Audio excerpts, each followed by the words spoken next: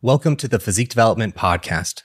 Today, we are joined by my friend, Chad Morgan. Chad is the owner of Beyond Built Training, an established one-on-one coaching service.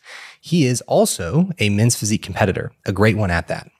Today, we have a conversation on reverse dieting. We define it for you as well as give you all the tips and tricks on how we approach reverse dieting with our clients. It's a gem of an episode. Let's hop on in. Chad, it is so good to see you, my friend. For the listeners, this is our first time actually meeting face-to-face virtually, I suppose. We've had a lot of conversations on social. I've been a big fan of Chad's work as a whole from a media perspective, as well as his results with clients. Chad, welcome to the show. I'm super happy to be here. Super grateful for the opportunity and for what we're speaking about today. I'm sure it's going to be awesome. So excited to play some pitch and catch, go back and forth, and have a damn good time. Absolutely. So with those results, you've had great results with your clients. And I think that a topic that you and I have had conversation on via social and DMs is reverse dieting. And I think that people have a lot of questions pertaining to reverse dieting and the approach to it. And I thought it would be a fantastic idea for us to dig in and give people some of the insight within our experience as well as our knowledge on the topic as a whole. Yeah. No, would absolutely love that. Absolutely. So let's go ahead and give people a definitive definition so we have a good starting point for us. How would you define reverse dieting? Reverse dieting is, I believe, first, not something we should almost time constrict or put in a specific window. Like, we can have an idea of how long it could last.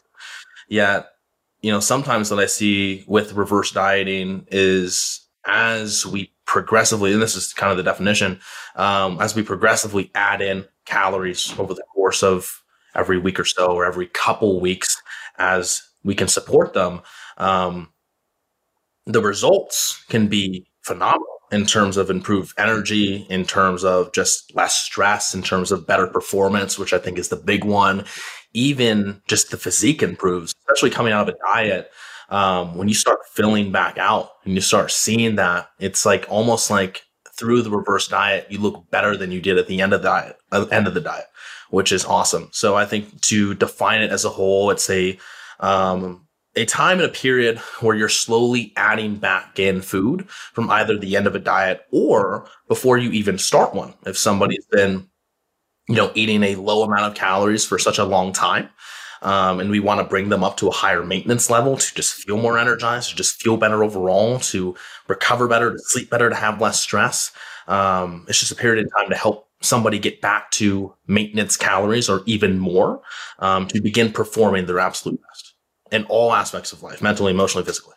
The point that you bring up with starting with a reverse diet is a very special one, because I think that this happens much more frequently than individuals realize. Because in my experience, and I don't want to hear about yours as well, I would say that more often than not, this is kind of the first stage for us to dig into. It's not a matter of the person wants to come and lose body fat. And the reality is that they've been consuming far too little of calories to even lose body fat at that point. So what has been kind of your experience on that side of things, or what have you seen be more common for clients who are coming to you in that position? Oh, it's so common. And I think it's also a little bit of like a letting go of control thing that almost is the biggest breakthrough for clients immediately starting out. When we kind of have an idea of how many calories they've been consuming, let's say that we start them just having them track what they're eating on a daily basis. And we get to see that, okay, hey, like you're 140 so pounds and you're eating around like 1,400 calories on average, but you're going to the gym 5 times a week. Ideally, we'd like to see that maybe closer to 1,700, 1,800 as far as like where your maintenance could be. And they're like, wow, that sounds terrifying. And so just like meeting somebody where they're at first, I think is a huge key. And then, all right, let's start here, but like, let's slowly walk you up with what you're comfortable with. And as a result of doing that, they're like, oh my gosh, like I'm getting hunger cues again. Like, wow, like I'm sleeping better, like my gym performance is going up. I'm like, yes, this feels awesome, right? Yeah, I want more. And like when you get them to say, I want more, boom, like the whole world opens up for them. But I think what the coolest thing is like, let's say this is the first 1 to 3 months with somebody and they come in and they're like, I want to lose fat. And then they have to learn the lesson that they're not totally prepared to do it, right? By getting them excited about adding in more calories to then prepare for the fat loss diet, what happens that first 3 months, what I typically see is that we see body recomposition take place. We see, because their performance is improving so much, they're now in a place to recover better from training, which as a whole, like, can start getting them to build some tissue.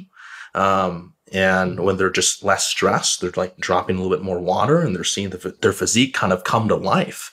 And sometimes what happens is, I mean, someone could reverse 500-600 calories and their body weight could stay the same. I see that happen a lot. Some people could start reversing and see their body weight go down those first couple of weeks, right? And so this whole first 1 to 3 months, for lack of a better term, is a complete mindfuck for people.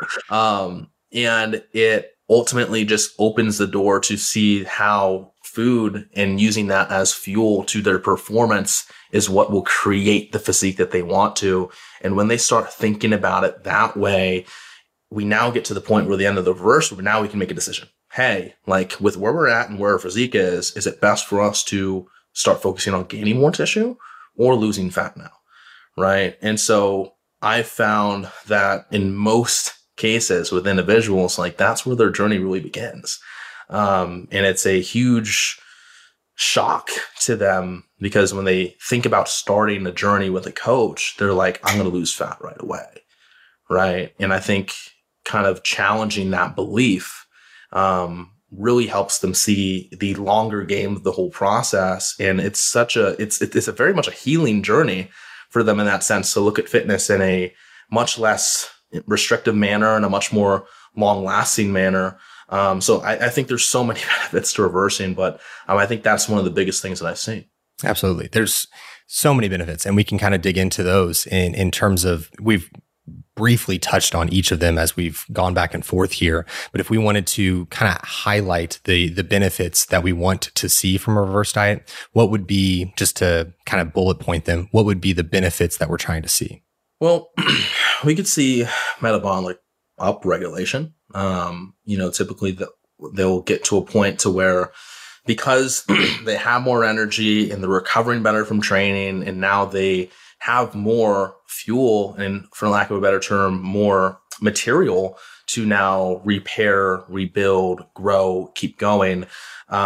Because of that, the metabolism can start getting faster, which will get them to a point to where the act of fat loss is much easier than it was before. Because if we're starting at like that, if we use that same example of that 1400 calorie point, and you're like, let's lose weight, let's lose fat.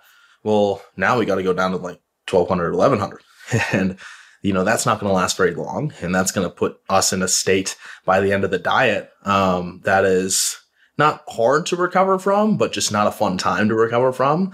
And there's just really just no point in getting to that state at all, especially for somebody that's lifestyle. So, we could see metabolic upregulation. I think the body itself does a really good job of communicating its needs to us. And so, like, what I like to tell people is that, like, when we start adding in that food, our body is like, hey, like, I've been wanting this for so long. And because you're giving me a little bit more, I'm going to signal and I'm going to tell you that I want more of this, which in turn, someone's appetite comes back. And they get to a point where it's like, I used to have no appetite at all. Like, I'm eating such little calories. Like, I can't eat more food. But anytime I do, I gain so much weight.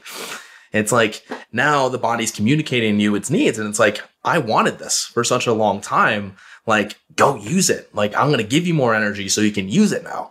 Like, go in the gym, go crush it. And then you're like getting better pumps. And like, your body's just giving you the feedback that all of this is such a plus, such a positive. And it'll also respond visually, appearance wise. Just the process and the act of seeing your muscle bellies kind of fill out more, like what you see from a body recomposition standpoint take place is awesome. So I think metabolic upregulation, I think physique improves, energy improves, performance improves. You're going to sleep better, likely. You'll see stress go down. So I think those are the big heavy hitters in terms of what the benefits from a physical perspective can be. Absolutely. And I would add as well, from a female perspective, improving hormonal function, if that was potentially lost in the dieting phase. I would say for a majority of lifestyle dieting experiences that they're not going to lose their menstrual cycle. At least they probably shouldn't, 9 times out of 10. There may be some greater stress cases that may be the case, but for most, that's not going to be a situation. But you would see that in a reverse diet more often than not if that was lost. Oh, 100%. If you are a bikini competitor who has competed well at the regional stage or at the national stage and not placed how you wanted, I would love the opportunity to work with you. If you would inquire via the link in the description box, that would be the first step. And from there, we'll get a call scheduled, and I look forward to speaking with you. So if we want to set the stage for a reverse diet, I think that giving context here is going to be very important when we're looking at how the dieting phase went, and because the reverse diet is going to differ from person to person depending on how things went as a whole. So if we look at it from a lifestyle perspective, I want to dig into lifestyle first, and then we're going to also look at contest prep, because reverse dieting in those two settings are not one and the same. They have some similarities, but definitely not the same approach in both of those. So from a lifestyle perspective, we will have a client A who was 140 pounds. She dieted for 12 weeks. She lost 14 pounds. And I'm going to test my math from the top of my head here. Now she's 126 pounds. There we go. Sweet. So she lost the 14 pounds in 12 weeks. Pretty successful dieting phase. We are at a calorie allotment of, let's say, 1,400 calories at the end of the dieting phase. Her cardio is, let's say, 5 sessions a week at 45 minutes apiece. That's pretty solid output here. So that is our endpoint. And now we're going to take this client to a place of reverse dieting and getting her to a maintenance. What are some of the key points that you're focusing on to set the stage properly to get into this reverse diet and have a very successful reverse diet? So earlier I said that I don't necessarily like putting time constraints on anybody, but I like the idea of a window to keep in mind. I don't and I don't go into this like it's an end all be all of like, oh, it needs to be this amount of time. Like, because again, like, if somebody's responding from it so well, if it ain't broke, don't fix it kind of thing is my approach with, especially reversing. Heck, like we've seen clients at that almost exact body weight, female, like work their calories up like 300 to 400 over what they were pre-diet.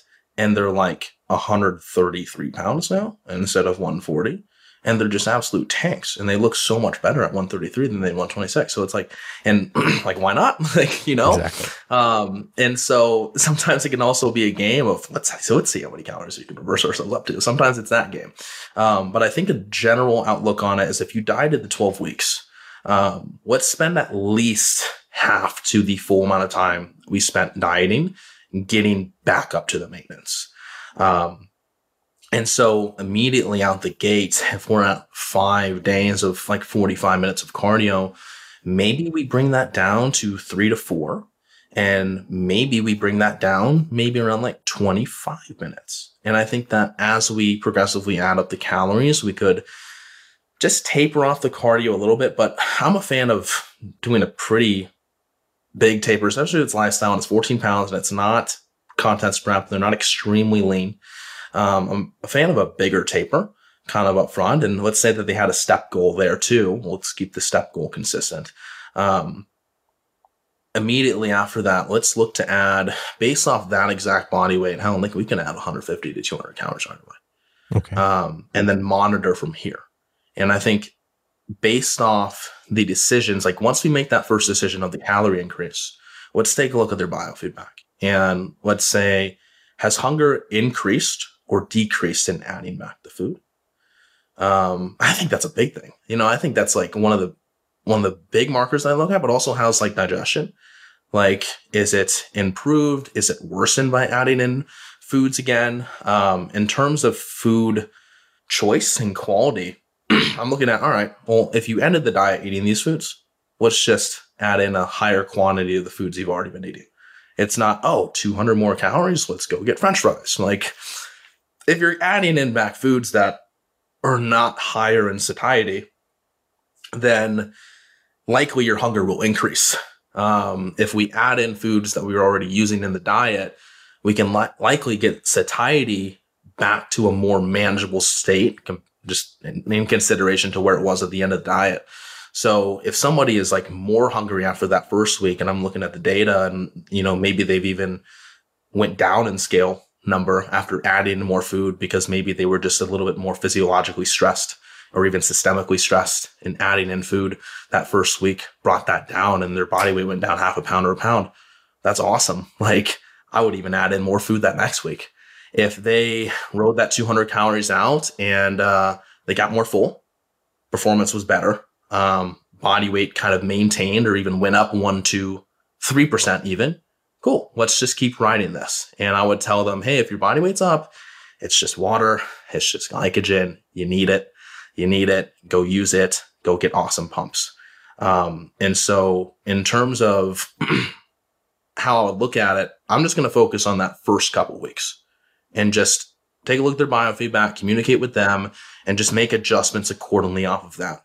Now, by week 2 or 4, if their body weight actually goes down, let's add back in food. If hunger goes up again, okay, let's add back in food. I think what's normal is expecting 2 to 3% of somebody's body weight being gained over that first couple weeks. Like, that's completely normal, and that's kind of the expectation I would give them. I'm like, if your goal weight was 126, expect that 5% more weight is going to be your best look. So I think mentally the approach is not having somebody feel like the peak physique was the end of the diet, but it's actually 5 pounds increase from that. That's where you're going to look and feel your best. That's the accomplishment. And that even gets them a little bit more mentally excited for the reverse act itself. So that's where I would begin. And then everything else is, context based from that point forward. But does that kind of answer the question a little bit? Yeah, I think that something that we could even further expand on is assessing where mentality and emotion are at prior to getting into the reverse. I think that this is a powerful conversation for us to have, because oftentimes individuals are going to end a dieting phase in an emotional place that could be really positive. It could have gone very smoothly. It could have been semi-linear in nature of that fat loss and how we just described it. In 12 weeks, having lost 14 pounds, I would say that is pretty linear throughout that whole process. So that person was probably pretty chipper at the end of that dieting phase. But there are times where individuals have to push a little bit harder than maybe they thought. And so they come out of that dieting phase a little bit more emotionally charged or beat down. And so that's going to be something that we have to factor in to our approach to that reverse diet as a whole. So let's say that the individual was in more of a challenged position following very emotionally charged, maybe. How would you address that situation? Well, number one, I would have a conversation about the emotional charge and like, what are the feelings, right? And I love that we're going here. I love this conversation. I would just ask, okay, what feelings are coming up? Is it fear? Is it massive accomplishment?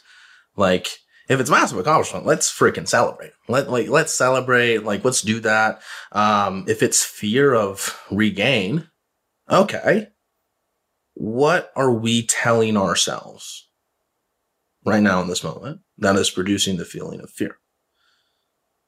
Well, I'm telling myself that the last time I ended up losing 14 pounds, I ended up gaining 14 pounds back in 6 weeks.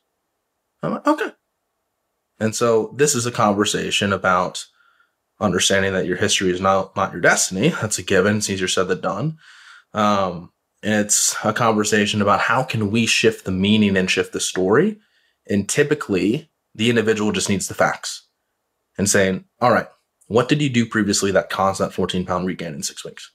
Well, I kind of just gave myself 2 cheat meals a week right away. To celebrate because I deserved it. And I'm like, that's awesome. And do you feel like that's something that you would want now? He was like, well, maybe, yeah, but not if I'm going to gain 14 pounds. And so I'm like, okay, how about we create a way for you to actually celebrate and have a great meal. So why don't you just go out and have the meal right now? Because I feel like if you fear that, let's go conquer it. Let's have the meal. And I want you to sit down and I want you to be super present. And I want you to be super mindful. Take a few deep breaths, like even narrate it out loud. What does it taste like? What does it feel like? Is your heart racing fast? Is your mouth salivating? Like, what are the feelings? And then you ultimately, from that practice in its own, realize that it wasn't all that. It wasn't all that. Like, 2, you're satisfied. And 3, you're most likely excited to get back on track with what you were previously eating. So how can we see what the feeling is, understand the story that we're telling ourselves that's creating that feeling? How can we actively create a practice to eliminate that fear? And also, how can we get you to understand fully what is to come? So that way you're fully on board with it and you're not going into it with a bunch of question marks. Because if we go into this with a bunch of question marks, with a lot of doubt, like with not a lot of understanding, what happened in the past is totally fair to happen, right? Totally fair. It could happen again, right? But how about we approach this a little bit differently than how you did in the past? And here's the difference between how we're going to approach it now versus how you did. You feel comfortable with that? Awesome. Right. So I feel like that's the active and ongoing conversation with females, specifically, like the dysmorphia that comes up and, seeing them go in the opposite direction. I mean, male included too. Seeing them go in the opposite direction and feeling like they're kind of losing the work. Like, that's another conversation. And I had this occur with actually a male athlete who went from 250 down to 180 over the course of the year. Lots of diet breaks during that. Yeah, I imagine. Because that's big weight loss, right? Yeah. So, and he's still, working his calories up from where it was ended on October to now. And he's now like 24 pounds up. And he's like, yeah, I'm still struggling with eating more and, seeing the scale go up because, I work so hard. And I can't imagine seeing yourself in the 200s again because you spent so much time getting out of that. And I was like, look at your back-to-backs. And he was like, oh. Right. And I'm like, I don't think you realize how much credit you should give yourself. So there's just so many ways to work with that feeling and emotional charge, but it's just really being able to get in tune with the athlete and just have conversations and, share that space, share our side of the story too with what we've struggled with and just focus on the connection piece. I think that is the huge link in somebody's success. I agree. I think the communication and the ability to reframe the thought process or how things are being viewed is so important because it may be the first time that the individual has had a successful dieting phase. And it's like, I don't want to lose this. I feel that I'm in power and I don't want to lose the feeling that I have right now. And I think that being able to provide the facts and give them an understanding of, hey, you're not actually losing anything. You're gaining from here. Not only are you gaining weight physically, but you're gaining strength and you're gaining better sleep and hormonal function. All these things that are a benefit to you are going to be in your life because you do a great job through this dieting phase or through this reverse diet as a whole. And so I think that that's a powerful way to go about things and maintaining that communication, because when we look at getting into a reverse diet or a dieting phase or any situation, it's very important to have that open and honest conversation with your coach to allow for us to understand where your mind is at. It's not a matter of being able to mind read and those different factors, because I can assure you that all of the studying and work that we have done, cases that we've had, none of it has included any mind reading ability. That would be pretty cool. I would love to be taught how to do that. Maybe, I honestly, maybe something that I would hate to have the power of. It may drive me insane if I was able to just look around and be like, I can read that person's mind. I can read that. Yeah. Right. Okay. Back to reverse dieting, as a whole. So we've kind of dug into the lifestyle component of things. When we look at training for that lifestyle client, is there anything that you are changing or adapting to in that period of time as you get into the reverse diet, from a training perspective? Yes and no. Okay. Because I think it differs between, we're actually, let me just keep the focus on lifestyle because That's what you asked. So still yes and no. So I think it depends on their progressions. And I am of belief in a lifestyle diet that training and progressions can be sound throughout the entire thing, especially if it's starting 12 weeks. Like, I don't think there's any sense in saying that somebody's going to expect digressions. We could most definitely. Let's say if somebody had programmed 5x5 barbell back squat in for the first 6-week training block of that diet. Well, sure, it could probably by week 5 of that feel pretty weak, worn down, fatigued, achy, and that can be alleviated just with training structure in general going into the diet.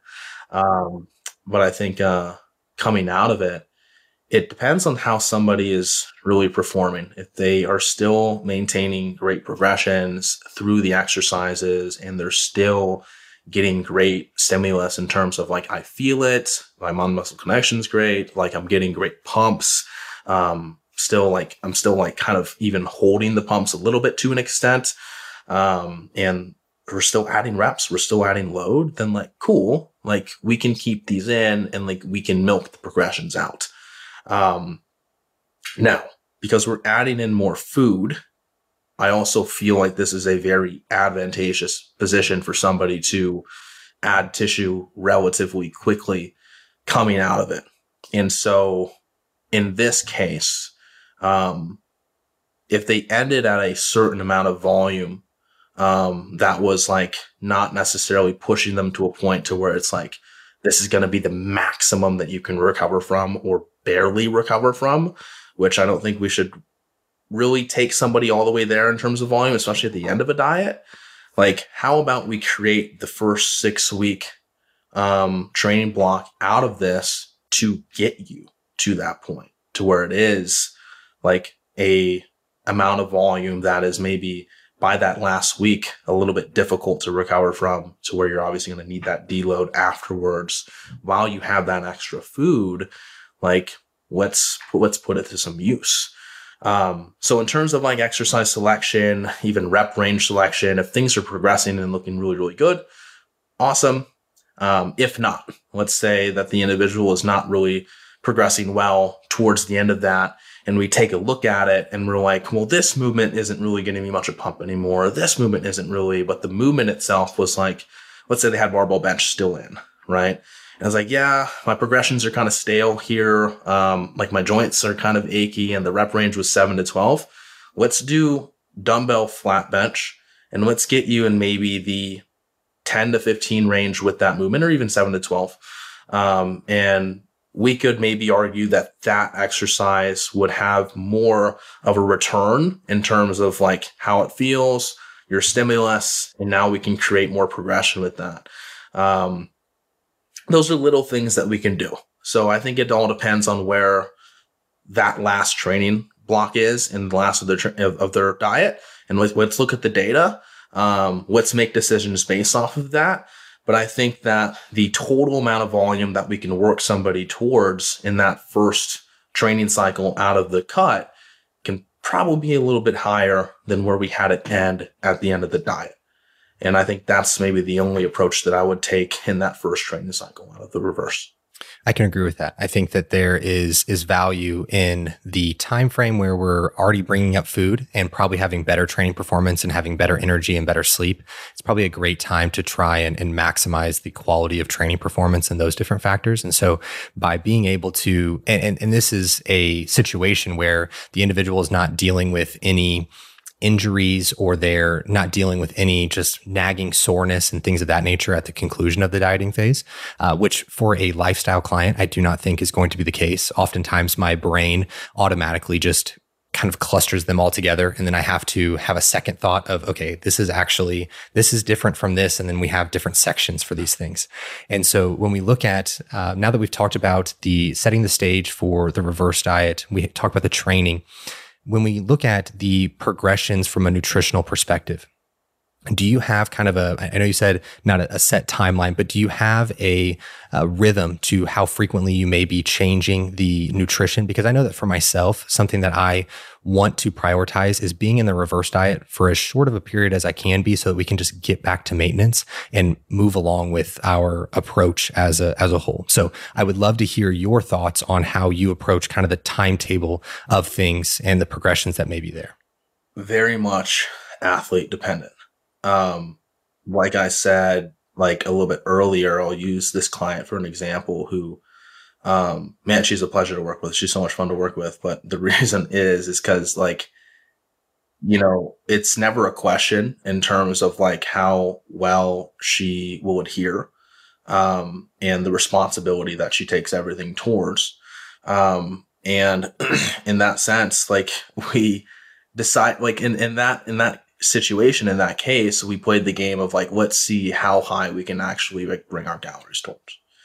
And in that situation, it was like 100 to 200 calorie jumps, like basically every week. And that was the game we played. In that course of time, like, again, we brought our calories like way over to where she started at. And that was that case that we took. It's just different person to person. If I'm going to, like you said, kind of mesh it all together and look at like, what is the typical average approach that I take? I'm like every 2 weeks, add in like 200 calories. Like you said, I love that you made this point. Let's get somebody back to maintenance or above it kind of as quickly as possible. Let's get them like recovered. It also depends on the quote unquote severity of the diet, right? I think it depends on, okay, what percent of your body weight did you lose? How are you feeling? Where are you hormonally? Where are these things? And based off of that, and we're not going into like contents prep, but like, let's say that somebody had to lose a big amount of weight and their energy is low and they're not sleeping well and their training performance has suffered. You and I wouldn't like to get somebody to that state for no reason anyways, but let's say that's the case. Like, let's not look at just a 200 calorie jump. I mean, let's consider going almost as close to maintenance as possible right away. And so I wish I could put it into like a standard, but I would say that like immediately out, depending on the size of the individual, a 200 to 400 calorie jump is probably appropriate. And then going off of that feedback and maybe looking to add in that same amount of calories every 2 to 3 weeks from that point. I would say if I were to collect everything and like put an average out, that would be the approach. But it really and likely depends. But the whole goal would be to get somebody to maintenance kind of as quickly as possible, or at least within the same window that they spent in the diet. Yeah, and I think that the pace, body image is going to play a massive role in the pace that we're setting, where the individual is at, and working through some of those things. It's not a matter of if someone's having poor body image that it's like, all right, we're actually going to elongate the dieting phase and just call this a reverse diet, but we're really just going to continue to perpetuate the dieting phase. That's not what I'm saying. It's more of being able to make the approach and understand where the client is at and where they're at mentally. That's going to be of significant benefit for us. And for the listeners, the 100 to 200 calorie marker here, I would say that from a percentage perspective, because that may be more of a valid or a valuable tool for the listeners, maybe 5 to 15% increases every 2 weeks or so. That may be a good place for you guys to kind of look at and utilize those tools. So I agree, trying to make it as short as possible, I suppose, but also paying attention to biofeedback markers and where scale weight is at and those different factors is going to be the large tools. Are you wanting to hire the last coach you will ever need? Well, look no further. Physique Development is here to help you. We have a huge emphasis on knowledge and communication and making sure you know how to get yourself in the best position so you never have to hire another coach again. If this sounds great to you, then go ahead and fill out the inquiry link in the show notes or the description box, and we would love to get on a call with you. you. So let's kind of backtrack and look at a contest prep, because as I said, this is going to look differently than our lifestyle approach as a whole. So now we've had an individual in a contest prep. Do you have an average duration of contest prep that you would throw out? 16, 20 weeks. Okay. We'll say the individual was, 20 weeks. So a long one, lost considerable amount of body fat, obviously had incredible stage presence, looked great, and is coming off winning their overall. How are we setting things up from a reverse perspective? Changing the language. Yeah, this is where I take, I kind of define them by 3 different phases, depending on the athlete, depending on the context of the diet, and depending on the ending point. I go from reverse to post-diet maintenance to recovery.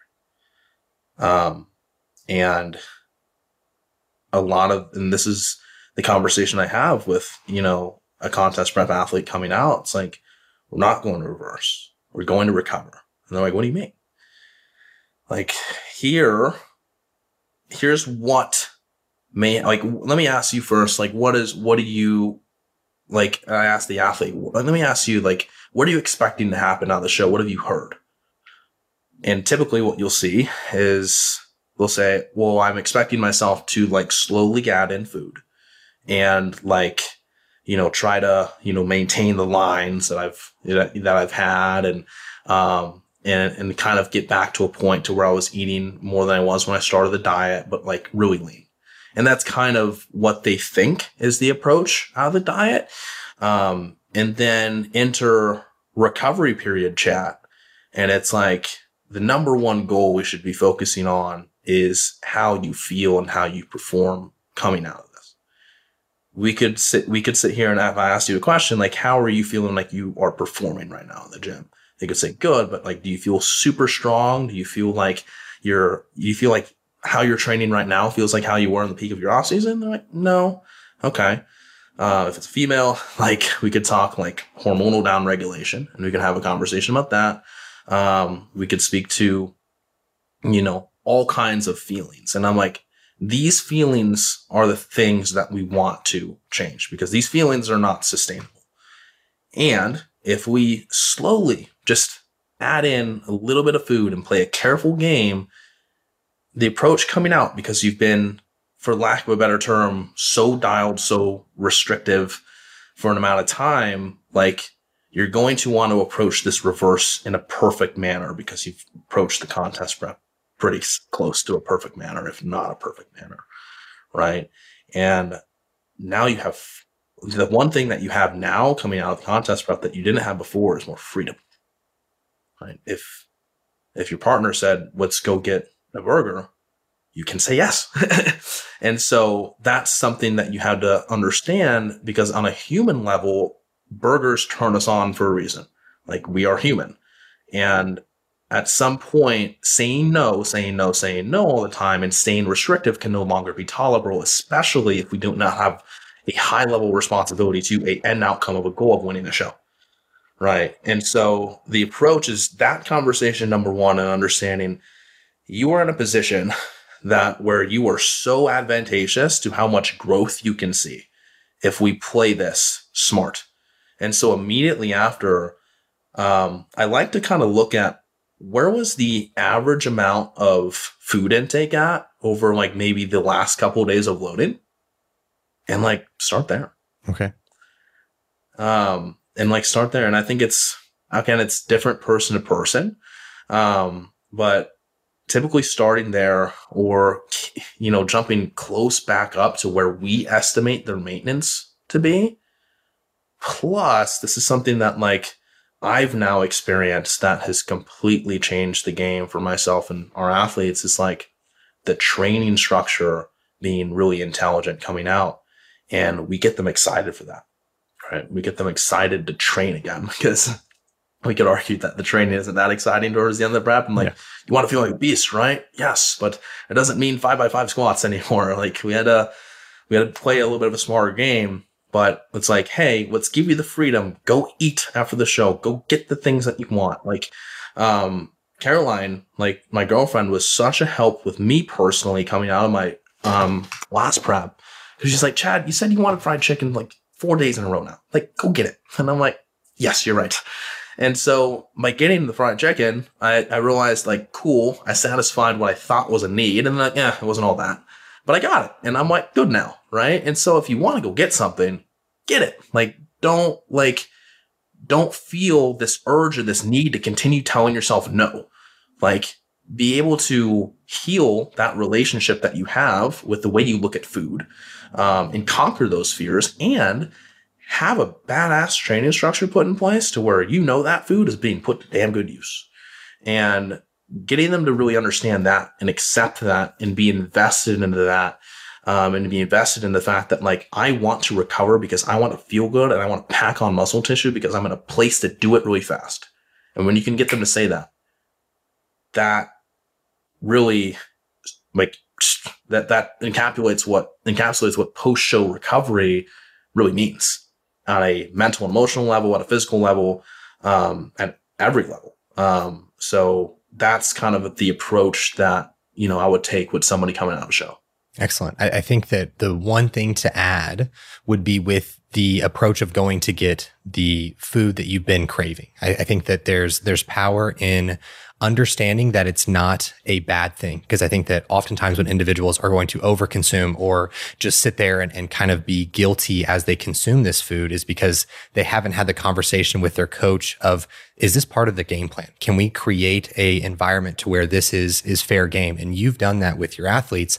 Thus, that is why you see more success with your athletes coming out of shows and having a good reverse diet or having a good recovery diet as a whole. So that's a powerful component. Now, with the greater increase to calories following the competition that you talked about, how is there greater difficulty for the athlete to experience? Have you seen more adversity? Have you seen less adversity for them within their, whether that be their relationship with food of maybe over consuming or having reservations and wanting to actually have less calories in place? What has been your experience with athletes in doing that? Yes. In terms of adversities, it's very fear-based. It's very like unexpected, but I will say that this conversation happens about 6 weeks prior to the showdown. Okay. For me. And I can speak from prior experiences more so, that's been a little bit more of a challenge. I think the adversities that I feel occur still now is just a little bit of a lack of just pure motivation for it all coming out. And post-show blues is a normal thing. Like, it's a typical thing. I feel like what happens is individuals, as they diet down to an extreme level, they're just peeling back the layers of themselves. And for a lot of individuals, contest prep becomes such a tunnel vision to the point that any feelings, thoughts, things that are maybe perturbing them, they kind of like brush it away, gotta stay focused. And they use this prep as a crutch to their life. And I'm not going to be the coach to be like, what's going on? Like, let me kind of unravel. It's like, no, like, we're going to focus on the mission. Like, we have this at hand. You are just going to learn the lessons that you need to learn. And so, like, I don't want to step over and control the outcome of what happens after the show. Like, I'm going to have active conversations, even like I said, 6 weeks prior to it, and be like, hey, this is what's going to happen. This is what we're going to work on. How do you feel about it? Cool. And I'm also sometimes aware that I've had people go into periods where, I can literally use an overall winning athlete that we had, like, say, I don't want to bodybuild anymore. I want to feel athletic and healthy. And I'm like, let's do it. Let's go after it. Like, let's create this. Like, let's do it. Let's go. And then like 4 months later, I want to bodybuild again. I'm like, not surprised, but like, we did it. Right. And so it's also like being able to honor their needs in the moment and, not overstep. Some people might really just need some space away. afterwards. And, that's totally okay. And I think that's some of the adversity that they face is kind of just the lack of purpose or the lack of motivation. And like I said earlier, as they peel back the layers, all those things that they were kind of brushing away to stay focused in the prep, those things come immediately to the surface afterwards. Because where were we brushing those away? We weren't brushing them away. They weren't going anywhere but down deeper here. And so when the contest prep is over and the goal is accomplished, all of that comes back up. And now we're faced without that huge goal in front of our face to almost blunt our attention to everything that's happening around us. And we're faced to work on these things. And I think it's beautiful. Like, I think it's dope because I think that prep itself can be such a gateway for people to work on their development as a whole. Like such a gateway for it. And to this day, that's really a big reason why I enjoy it for myself. Yet it's also a conversation of like, hey, do you need to do the contest prep to develop yourself as a person? Or is there also other active ways that you can do that? Right. So I think the biggest adversity is when those things come back to the surface afterwards. In terms of food and a relationship with food, it's just fear about the food. It's just really guilt and shame around it. And, those practices that we look to implement is like, hey, rather than, say no, understand that in this moment, saying yes might be progress. And when you go do it, like really hone in on the experience. I think where people can maybe go wrong is I'm going to order the takeout and turn on the Netflix and mindlessly go. I'm like, how about you turn this into an event and an experience in a way that's special for you? Share it with somebody. Go celebrate because you've earned this, rather than do it from a place of comfort, which is, if you want to do it from comfort, dude, like how fucking awesome is it sometimes to just turn on Netflix and just eat Doritos? Like I've done that and it's freaking dope, right? So there's nothing wrong with that. And coming out of the show, like having them focus a little bit on the experience piece of it, I think can help them kind of through that adversity. So I think there's a bunch of things, but that's kind of what I see typically come up. I agree with you. I think that there's such value in shifting the thought process, because if you look at maybe a competitor who has worked with other coaches in the past, and these cheat meals being these extravagant things that are all centered around the food, and it being something that is like this escape from what the norm is, and being able to pivot their mindset into a place that is more of, no, these experiences are about the people that you're with. The food is a beautiful piece of the time that you're getting to spend with people that you love, but it's just a component. It's not a portion of us just to let go and just go hog wild type situation. And I love being able to see clients make that transformation, because it's just a light bulb going off in their head of like, I've been speaking this over myself from the get-go. I've been telling myself these things, and it was just a matter of changing that perspective to really allow for me to have such a more freedom around food as a whole. So that's amazing. I love that we're on the same page there. Within the training, you had talked about a really cool structure that you had for post-show for athletes. Post-show for athletes. Do you have a kind of a framework that you would want to share with the listeners pertaining to that training? Yeah. So I would look to first focus on like the first training block, and I'll get into like what the second would consist of. But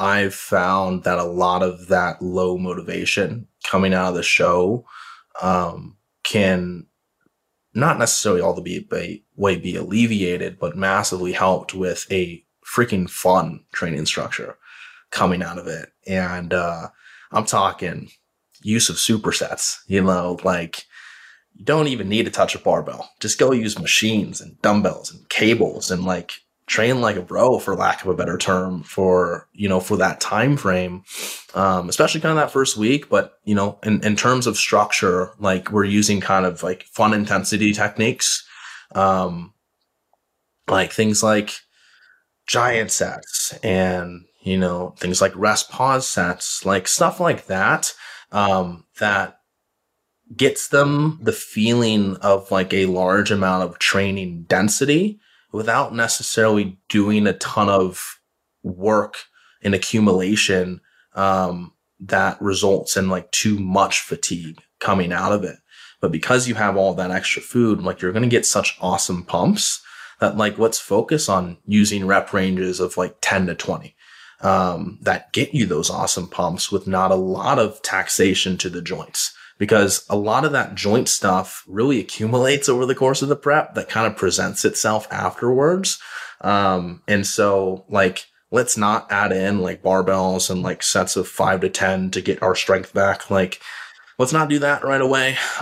Let's focus on exercises that you feel are fun, exercises that you feel like will give you great pumps still, and ride that out for, 4 or 6 weeks from that. Structure in a deload and a back off. And at this point, you can do one of two things. Go into like holding with training. So like kind of reduce their volume just to like what would maintain their amount of muscle, and kind of like train at maintenance, which in a lot of ways maybe looks like 4, 5 tops exercises per session and like 2 sets of everything for like 4 straight weeks. And it's like super boring, but you can also add in barbells again and kind of get the feeling of that in your hands, get your joints to kind of feel that again. And like, that's kind of the first baby step, and, starting to get to feel that strength come back now that your body weight's kind of come back up. You've accumulated like body fat to, support that kind of training again. So going into like a maintenance phase of like 4 weeks, introducing some of those more stimulative, exercises that also might have a little bit higher fatigue cost. But because you're at maintenance, you can handle that fatigue. And so it gets you that feeling of that again. And also like active recovery. Hell, like if you just want to take 1 to 2 weeks off and like maybe go on a trip or something, or like, that's what I did. Or like just hang out and, stay active, go on walks, maybe go on hikes, like go, if you want to go in the gym and you want to get an awesome arm workout in with your friend, do it. If you want to go in the gym and you want to do like, I don't know, like whatever kind of training, do it. Like, but you don't feel like you need to go in 6 days a week. Like if you want to go in and do cardio, do it. But I think psychologically that can really help, because someone's been so rigid for such a long amount of time. So those would be like the 2 approaches that I would take after, kind of riding that high of all this extra food and energy, put it to use. And then that can't last forever, because hell, you've been dieting 20 weeks. You've been putting your body through the ringer a little bit.